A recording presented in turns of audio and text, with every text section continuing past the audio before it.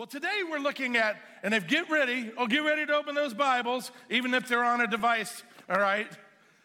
It's like this, all right, whatever it is. But open to Psalm 91. Psalm 91 is where we're going to conclude this series today. I'm going to do my best to put a bow on the whole thing, wrap it up. But I love Psalm 91. In fact, Psalm 91 verse 1 is my 911. Right? I mean, when there's trouble, when there's things going on, before I want to pick up a phone or before I want to dial a number, I want to go to the Word of God. And the Word of God just declares right there in Psalm 91, verse 1, those who live in the shelter of the Most High will find rest in the shadow of the Almighty. Woo! Boom. That's the answer. They don't put me on hold. They don't ask anything. You know, just 911 right there, touching base with the Word of God. So we're talking today about shelter. And, so the verse goes on, or the passage goes on. Let me just read it again from the top. Those who live in the shelter of the Most High will find rest in the shadow of the Almighty. This I declare about the Lord. We need to be people that declare things about the Lord. Because if you're not declaring things about the Lord, you're declaring things about you. Or you're declaring things about other people. And normally, neither one of those is as life-producing as declaring about the Lord. David recognizes this in verse 2. He says, this I declare about the Lord, : He alone is my refuge, my place of safety. He is my God, and I trust him. For he will rescue you. See, he shifts. He tells, this is who he is to me. This is what I believe about him. And this is what you should believe about him. David just becomes an evangelist right here. And he says, so he goes, for he will rescue you from every trap and protect you from deadly disease. He will cover you with his feathers. It's like feathers. It's an analogy, all right? Because feathers, the wings of the Most High. All right, you got it. He will shelter you with his wings. His faithful promises are your armor and protection. Man, that is so good. David is like going, this is who he is. This is what he's done. This is why you should trust him. This is why you should put your hope in him. Because God is trustworthy and he is alive. And he is our shelter. Heavenly Father, I pray today the words of my mouth and meditations of my heart would be pleasing to you. You're my rock and my redeemer. Amen. We are people that we're familiar with shelters. We understand the concept of it. I lived in Alabama, and that's kind of like Tornado Alley. And our house did not have a basement, and we had not yet become end-time preppers, which we still haven't become. So I did not have a hole that I could go into and hide, and tornadoes were coming, and we only had a crawl space. And so we at one time were hiding in underneath an inner stairway and in a bathtub for quite a while. It wasn't cozy, and it wasn't our favorite time that we ever had in that house. But we understood the sirens were going off, and they were like, this is not a test. Take cover now. You know, one of those guys. And so we did, and it turned out to miss us, and we're very grateful, obviously. And probably most of you know, if you've not been in it, but you know where your shelter is, right? If a storm comes to your house, maybe you've had a chat with your family, here's where we would go. In this building, we would go to our Abundant Kids area. We put our kids in the safest place in the building. This is the least safe place in the building, right? They don't need us, right? We're gone. You're like, I think I want to go volunteer for kids ministry. That's my point. There you go. You're like, I need to be where it's safe. We need kid volunteers. Did I mention we're having new families every week? Come on, get involved. Sign up to work with kids. All right, but we have shelters. We understand that. The basement, the closet, the garage, wherever it may be. But what about the other kind of storms in our life? We face various kinds of storms, not just disasters or natural disasters in weather, But where do you go maybe when you're going through an emotional storm? Where do you go when emotionally you're rocked? Something has happened in your life and your emotions are raw and you're feeling vulnerable and you're angry or you're upset or you're terrified or there's things happening inside of you. And you're filled with anxiety and you're filled with fear and you're filled with anger and there's something going on. Where do you go? Where is your shelter when your emotional storms hit? Because they do. Don't they? They come, and they come unsuspected. They come when we're not really prepared for most of the emotional things that we face in our life. So do you go to a person? A lot of people, they do. They find somebody and say, I gotta talk to you, dude. I gotta meet with you. Man, if those people aren't ready, then we're panicking. Maybe you turn to a substance. Maybe it's, you go to your medicine cabinet or you go to the refrigerator, you go to a liquor store. You go places and you find substance to numb your pain. But does it work? No, it doesn't. It doesn't, it might numb for a minute, but it's even worse when it starts wearing off and when you find out what you did during the numbing time. Maybe you just crash. You get underneath your blankets, turn off all the lights, and you disappear. See, God wants to minister to you when you're going through emotional storms, not just natural storms. How about these other storms? When you're going through physical storms, you're like, man, I want to change the way I look. I want to change the way I feel about myself physically. Do you go to Planet Fitness or do you go to McDonald's? Or somewhere else. Maybe you go and you just punch a wall. But you're like, I'm struggling with this. I don't want to be like this anymore. Where do you go during your spiritual storms? Where do you go when spiritually you're wrestling with it and you feel like, man, I'm in a whirlwind. I don't understand what's going on. Well, let me tell you something. When you're going through physical or spiritual storms, what emerges out of that is whiners and winners. Whiners start blaming everything. Well, I don't like what's going on in this person. I don't like what's going on in my church. I don't like what's going on over here. I don't like this, and I think that, and if this was changed, and if that was different, and all that. Yeah, whining doesn't get anyone through a storm, though. And it makes it worse because we have social media ready to just post it everywhere. Yes, I needed that. Did anyone really need your gossip? Are you complimented by that? Or is it, I want to win? Because if I'm going through something, someone else is probably going through something, and I need to give them real hope. If somebody's in a pit, I want to throw a rope down, not just tell them that they're in a pit because they're stupid.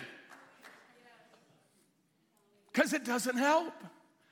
We've got to be winners in those moments. And how do you change from being a whiner to a winner? The Word. It's the Word of God that you stand on in times when the storm is coming, when truth seems to not be there. Go back to the Word of God. Be faithful to the Word of God. You cannot lose there. Because God knows the storms you're facing. And some of the storms you're facing, He is allowing you to face so that you will come out better on the other side. See, when the disciples went through the storm in the middle of the sea and He was sleeping in the boat, do you think Jesus' kind of secret ambition was to drown in the middle of the Sea of Galilee? Oh my gosh, He's sleeping. How can you sleep in a storm? Son of God. You imagine like Peter going, you imagine that they're going to kill us. We get the story and say, He flipped overboard. We don't know where He went. Jesus sank to the bottom in His dress.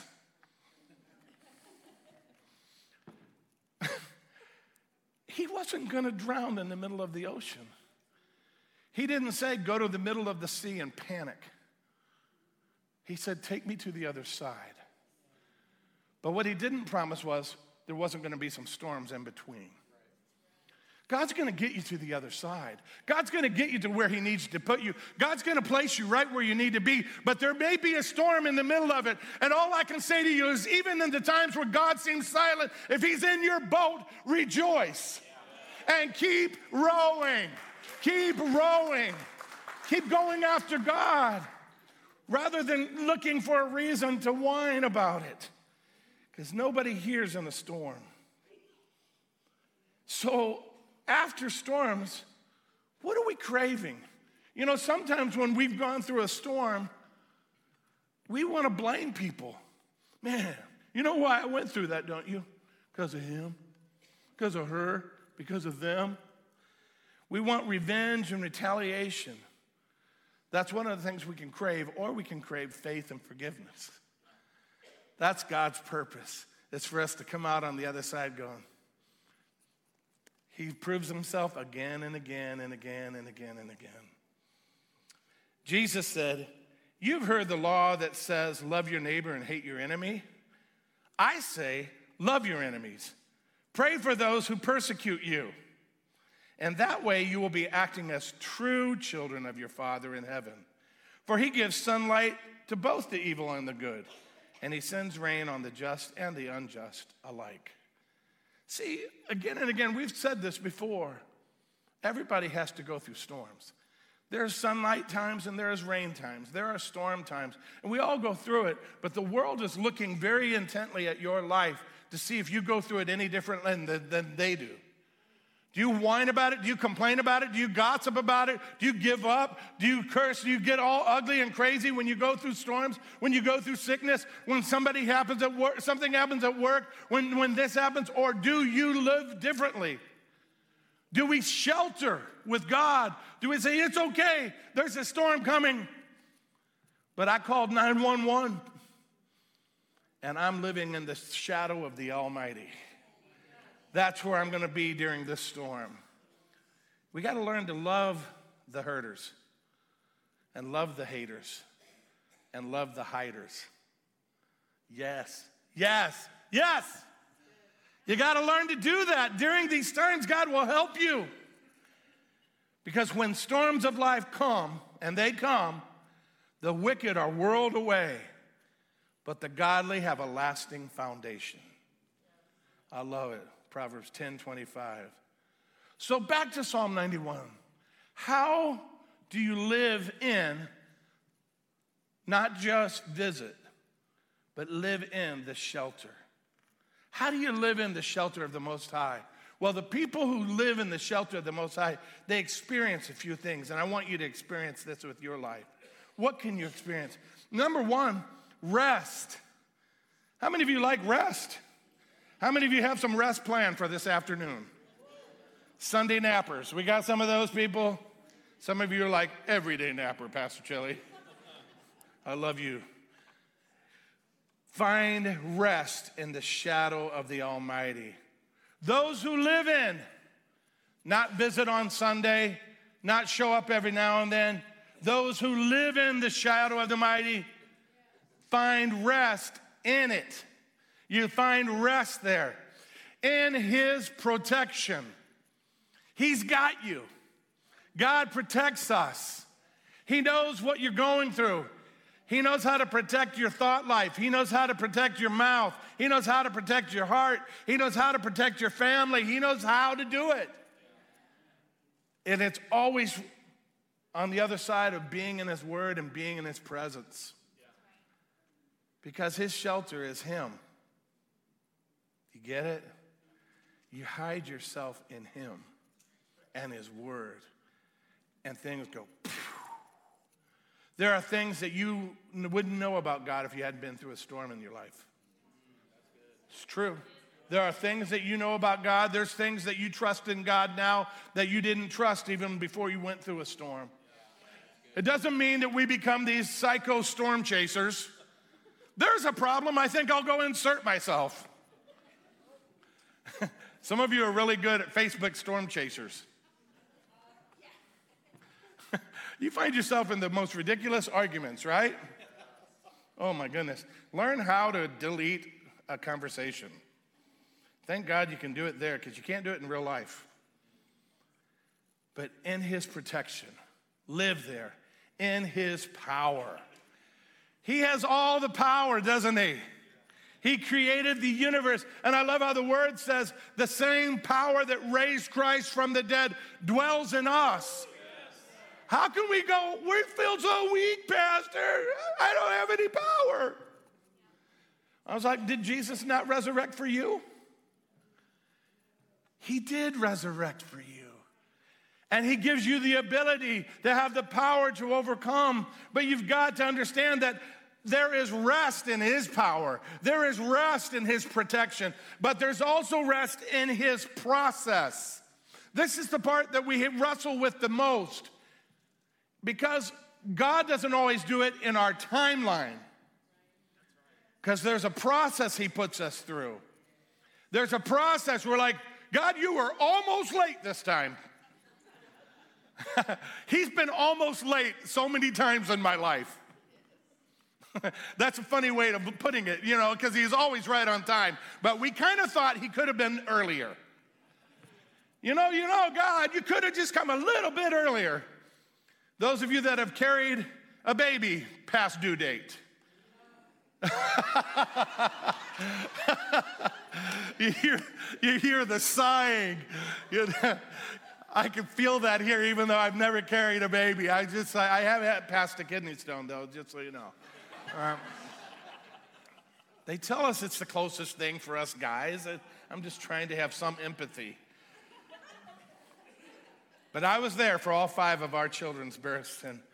And again, Ned would like to keep them in the oven. She's like, they were well done.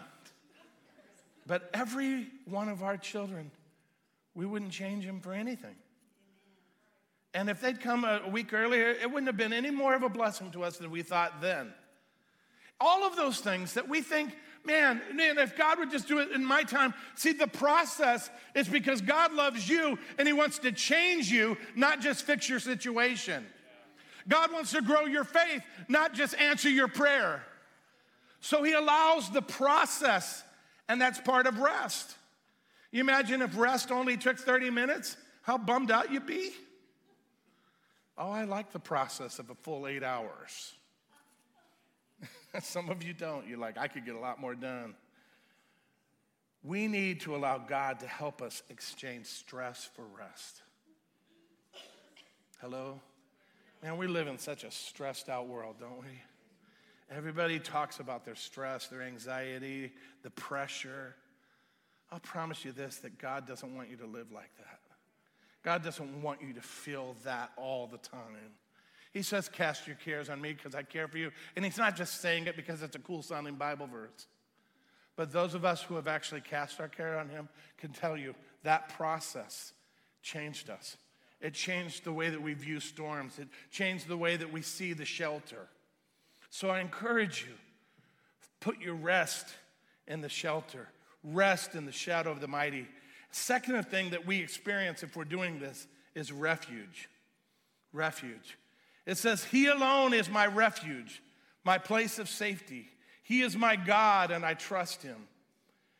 The first place that Ned and I were planting churches in Detroit, in the inner city, our first sanctuary, our first auditorium like this that we ever had, we named it the Refuge. Now, it was a converted bar and nightclub, so it needed a new name. But really what we were saying to our community in the inner city was that he alone is our refuge. And this was a place of safety where you could come and know God and trust him. That's what I pray for this room and any room that people walk onto this property. Amen? I love that about us. I love all of our parking guys out there with your high shirts on. And parking ladies, too. They're so awesome. Now they're giving people tickets sometimes. You just want one, too, by the way. If you get a ticket out there, they're the good kind of tickets. I keep waiting for mine. But keep going. But I love it. And I was talking to a man this morning after the first service, and he goes, I went on the parking team, but they gave me one of their high shirts. He goes, because every time you preach the word, it gives me practical things I can do. And I go to every doctor's office and every dentist's office and everything that I go to, and I wear one of those high shirts because I want to just make people smile so I can tell them about Jesus. 83 years young. He's just rocking it for God, you know? He found his refuge. He found his shelter, and he's not waiting to die. He's living. He's living every day. I love it. I've said many times to all of us, but especially our awesome seniors, you got a pulse, you got a purpose. Just go after it. So you hold on to the truth. What's the truth? Him. He alone is our truth. And hold on to the trust. I trust him, my God, the God. That's what it says. He alone is my refuge. That's the truth. And he is my God, and I trust him. Hold on to truth and trust every day of your life, because truth and trust push us past what we feel to who he is. And that's how you get faith. That's how you get faith. When truth and trust push you through that storm, past how you feel to who he is. So good, yeah. The last thing here I find in Psalm 91, verse 3 and 4, is we experience rescue. Rescue. For he will rescue you from every trap. Remember, this is where David goes from testifying to evangelizing. He goes, this is what God does for me. Let me tell you what he'll do for you. As you walk out of this place, people are looking at your restaurant. They're looking in your workplace, that you can go, man, I put my trust in God. My shelter when storms come, when sickness comes, when disappointment comes, and they know it does. You find your shelter in him, and then you say to them, you know, he'll rescue you from every trap and protect you from deadly disease. He'll cover you with his feathers. He will shelter you underneath his protection, his wings. His faithful promises, the word of God, is your armor and protection. Whew. I love it. So what does this tell us? Why does he rescue us? He rescues us to remind you. To remind you that he's already won. He has already won. I hate to blow the end of the Bible for you, but he wins. We win. The cross settled that. There's an empty tomb in Jerusalem. Jesus overcame death, and eternal life is already in motion. He rescues you to remind you that he's won. And he rescues you to remind you, or to revive you. To remind you and then to revive you. I believe there's a revival coming. This Wednesday night, we are praying for sick. Our Coram Deo, our Wednesday night prayer meeting that, you know, you'd hardly think in the middle of the summer, it's growing every single week. This week, almost 60 people packed in here praying together on Wednesday night. This Wednesday, we are praying specifically for healing. And there are people that are bringing needy family and needy people here on Wednesday night, because I believe when it comes to revival and comes to these end days, nothing short of God's miracles is going to convince a world that's so skeptical that Jesus Christ is still Lord of all. And maybe you're here going, I don't believe in miracles anymore. Well, then you don't believe I'm here. Because I was healed of deafness at age 5. I walked out of a hospital where they told me I would never walk out with my daughter when she was a baby, our second daughter, Courtney. We have seen God do miracles all around the world, and I'm going to just build your faith on Wednesday night for about the first 15 minutes and just tell you story after story, true stories that I have witnessed of God's miracles and healings. And I want you to come. I want you to bring friends. You're like, well, what if he doesn't heal them?